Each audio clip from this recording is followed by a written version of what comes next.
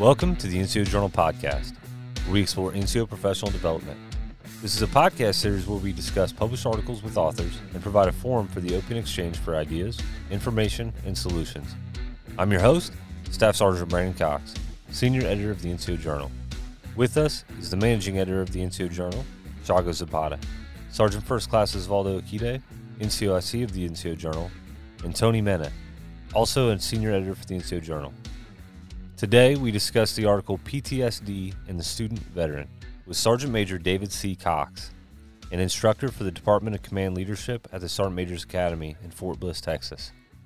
Before we kick things off, can you please tell us a bit about yourself? Yes, my name is Sergeant Major David Cox. I'm currently an instructor at the Sergeant's Major Academy. I've been in the military now for 24 years. I've served in a variety of roles, the Command Sergeant Major, Operations Sergeant Major. I've been an Observer Controller Trainer over at, an Observer Coach Trainer at the Joint Readiness Training Center. I love what I do right now. Is now that I've served in all these roles, I have a wide span of experiences that I can now share with others, the next generations of sergeants majors that the NCO Academy is producing. Can you please give us a brief description of what your article is about? Yes, so I authored my article concerning the stressors that are experienced by students as they transition from a military role into more of a full-time academic role. So it's really common. We have so many service members that leave the military. They want to put their post 9/11 GI Bill to use, and then they go to college or they attend a university. And now many of our military veterans have been exposed to trauma throughout the course of their career. Consider the wars in Iraq and Afghanistan, and much of that trauma is undiagnosed, unacknowledged, and then the service member transitions from an environment that they're very familiar with to something that they're lacking experience in. So I noticed that I experienced some of this myself when I, especially when I got my master's degree in education.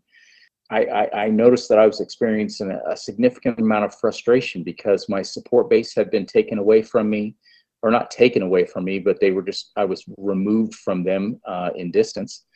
I struggled initially with what I was going through, that transition from the identity of soldier to the identity of a student.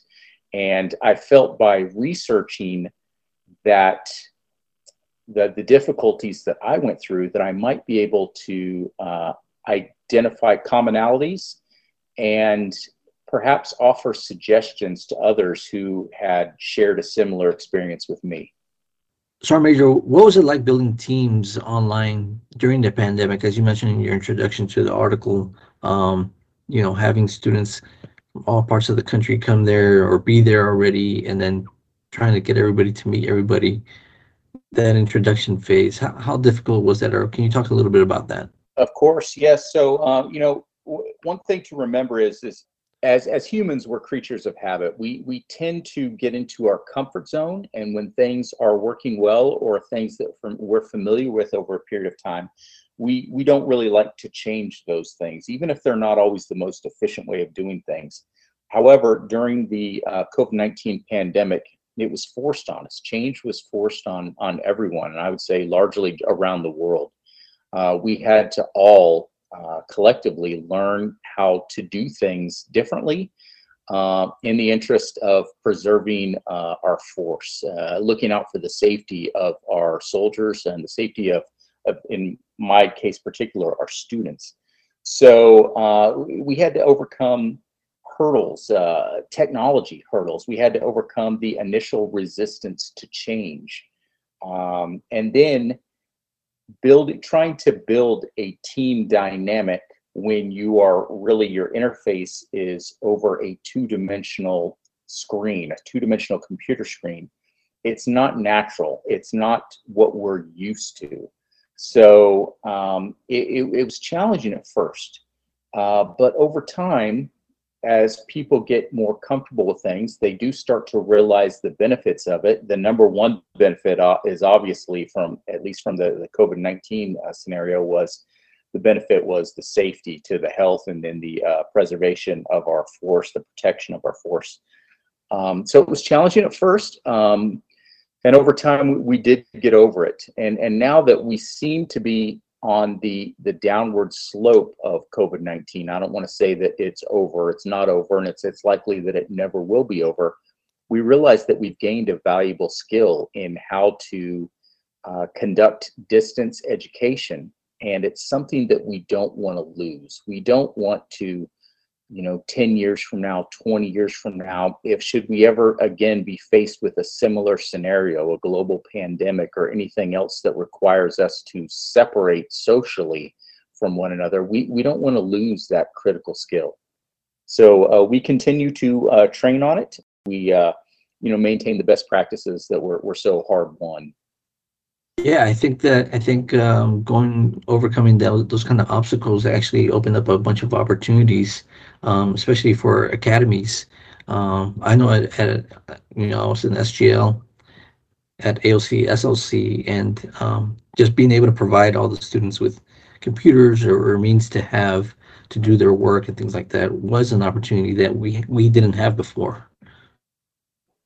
Yeah, and of course, that's you bring up another thing. Computer literacy. We work to develop that at the academy. At Sergeant's Major Academy, we're training, or we're providing an educational opportunity to the next generation of senior leaders. That being said, though, many of them, they arrive to us with a different set of backgrounds, a different set of experiences, a different skill set. Not all of them are as proficient with some of the more advanced uses of computers, mobile phones, technology in general. So once again, just as I said at the beginning of the interview, we're all creatures of habit. We tend to fall back on what we know and what has worked for us in the past. So for those that had not yet had an opportunity to be exposed to technology, distance learning, there was that hurdle to overcome. There was that challenge, as we had to provide additional instruction to those students to get them more confident with their technical abilities. And those are just challenges of being a normal, I wouldn't say normal student, but just a typical student. And then in your article, you mentioned that those with PTSD having a difficult time. Can you talk a little bit more about that? Yes. So there was a portion of my article that if you read it, I mentioned John Rambo from the First Blood movie, and I thought of that as I was writing the article, because there was a if you watch the First Blood movie, which many people who have not been exposed to the military or have no familiarity with PTSD, they base their knowledge on what they see in pop culture, in the media. Unfortunately, that's kind of an extreme example, but that movie is essentially about a veteran with PTSD. There's a moment in the movie where John Rambo, played by Sylvester Stallone, says, I once was in charge of $1 million equipment, and now I can't hold down a job in a car wash. And I specifically had that thought in my head when I first began my master's in education, because I experienced so many frustrations being away from my support base. I experienced the technological obstacles, just an overall lack of knowledge to how to navigate the educational world. And I thought back to myself that I once planned and led combat operations on the other side of the planet, in the most complex and challenging terrain, working through logistical challenges, working through language barriers, and just all of the rigors of combat. And here I am now, just struggling to set up my Microsoft Word document so it will accommodate an APA formatted paper from my professor. And I experienced, I mean, that was a real frustration for me, because I knew what I was capable of, but I just didn't have the skills to do it. I really feel like that nailed it on the head for me, and why I love this article. I had the same thing, got out, and that was 2008, went to college and just went through the same stuff where, I went from being in charge of, because I was a corpsman, so I was in charge of all this medical stuff, had an amazing platoon, support, friends, but I knew I had to get out, and then, went through the same thing where it's like, what am I doing? But I knew it was the right course for me. So that's why your article really resonated with me. And one thing that us military members do share, for the most part, is we do share this sort of a dogged persistence in wanting to achieve an objective. If you set an objective in front of us, we will give everything to accomplish that objective. It's just that so definitely the desire's there, the motivation is there. The only thing that we're sometimes missing when we step away from our familiar support structure of the military to the halls of academia, for example, it's having those friends that we can lean over to, like we did in the military, the members of our team. Who can we reach out to just to answer a simple question? So as I researched more and more articles concerning post-traumatic stress disorder and students who were formerly soldiers, I realized that I wasn't alone, that there are so many that were sharing that they had the same experiences that I did, and they didn't know who to reach out for help. And that gave me a lot of comfort, because I knew that it wasn't me, that I wasn't failing in some way. I was just experiencing a normal response to typical stressors that are associated with post-traumatic stress disorder. Actually, with that, and to put part of your article in here too, so you talk a lot about the online learning empowering the student because they have control over their environment. But at the same time, with the support you just talked about, what's maybe some things that a student can do to feel supported without having to show up? So keeping that online model that you promote, which I think is great, and also for them to feel like they're still a part of a community. Maybe what are some online options that they can pursue?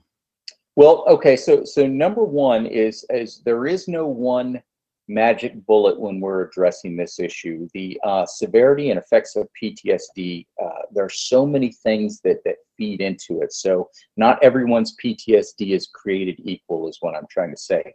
It's a combination of biology, it's a combination of experience, it's a combination of how someone was raised to address friction points in their life, and maturity.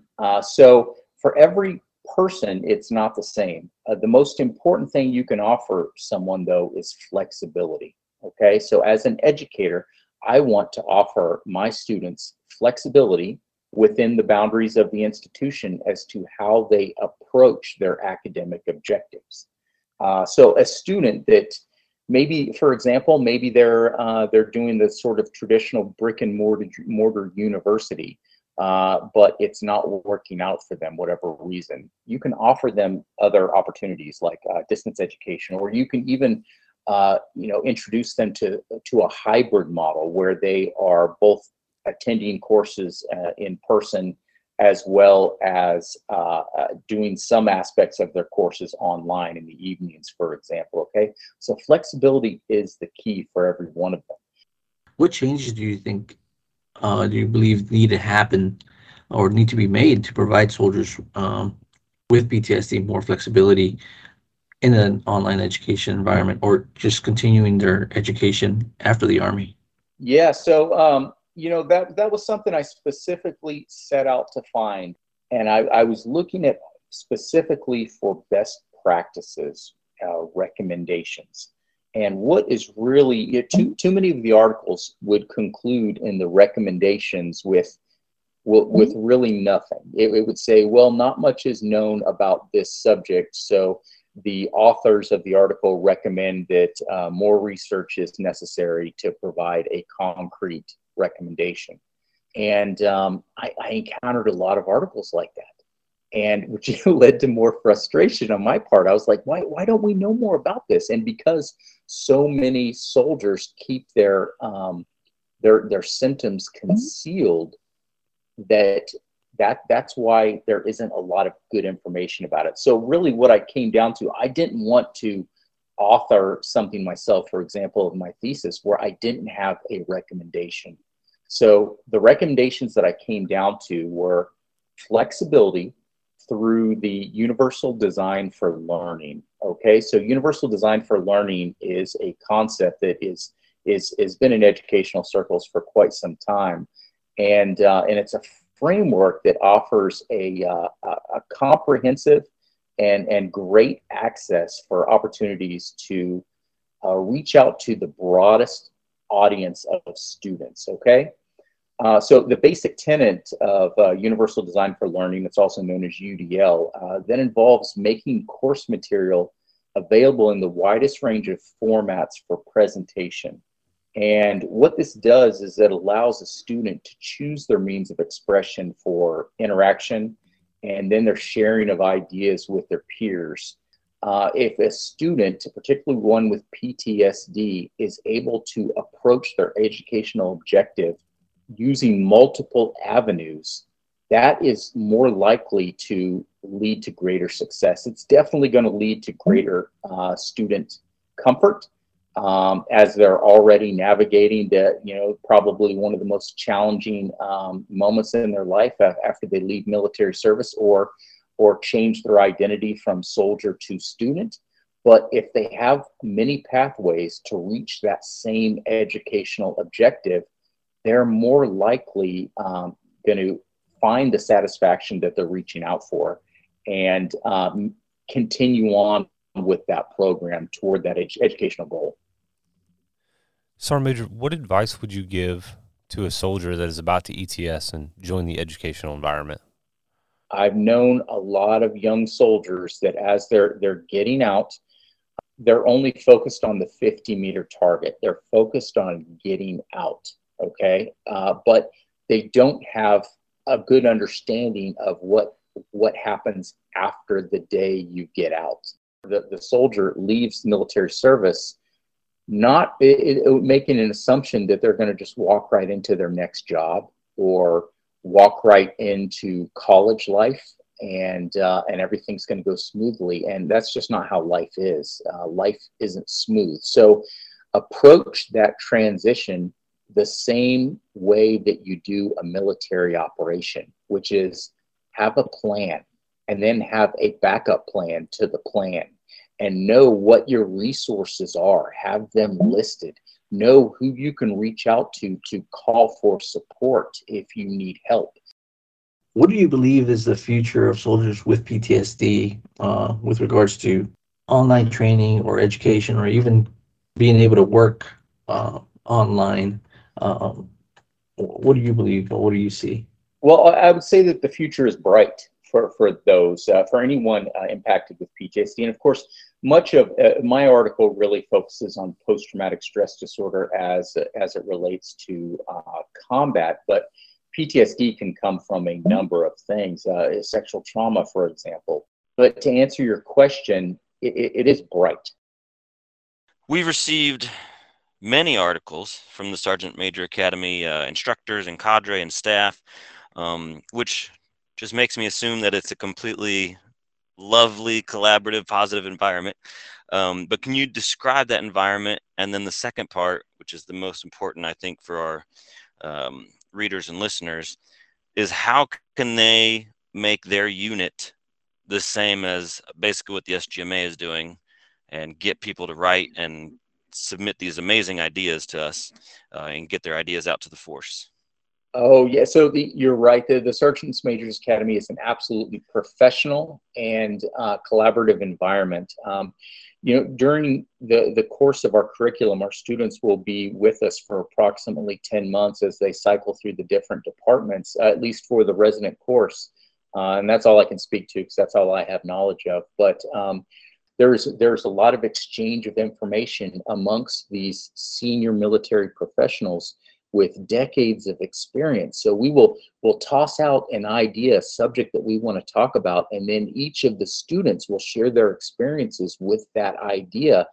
And over the course of several hours of discussion, you have the input of at least 15 to 20 students, depending on the size of your classroom, that will offer their perspective on that one subject, which is now going to strengthen your knowledge of a subject. So we encourage all of our students to don't let that knowledge disappear into the ether. We encourage them to capture that knowledge on paper, in documents, and then edit it together and share it out with the force. So it doesn't just disappear with the classroom discussion.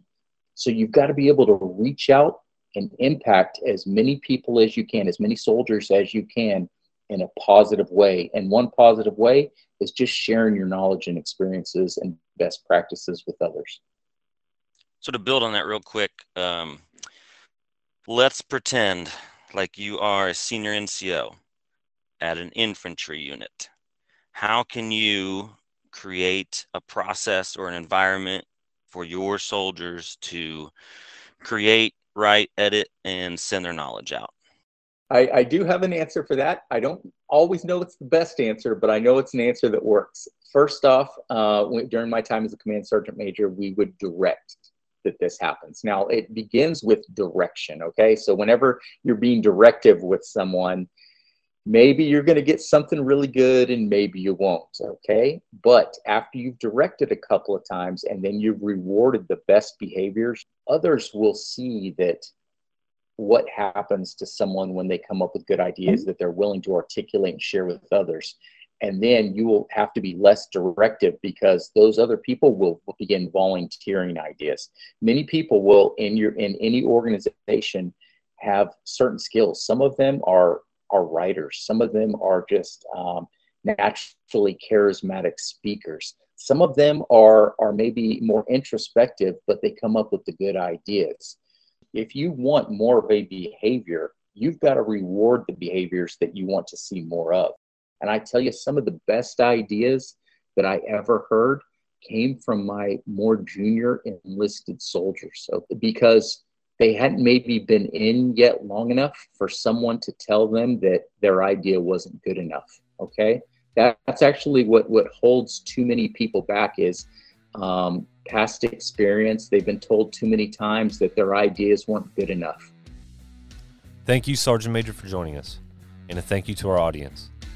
Remember to put your knowledge to the page, submit articles, and get published with the NCO Journal. Don't forget to check out our webpage and follow us on social media. We'll catch you next time on the NCO Journal podcast.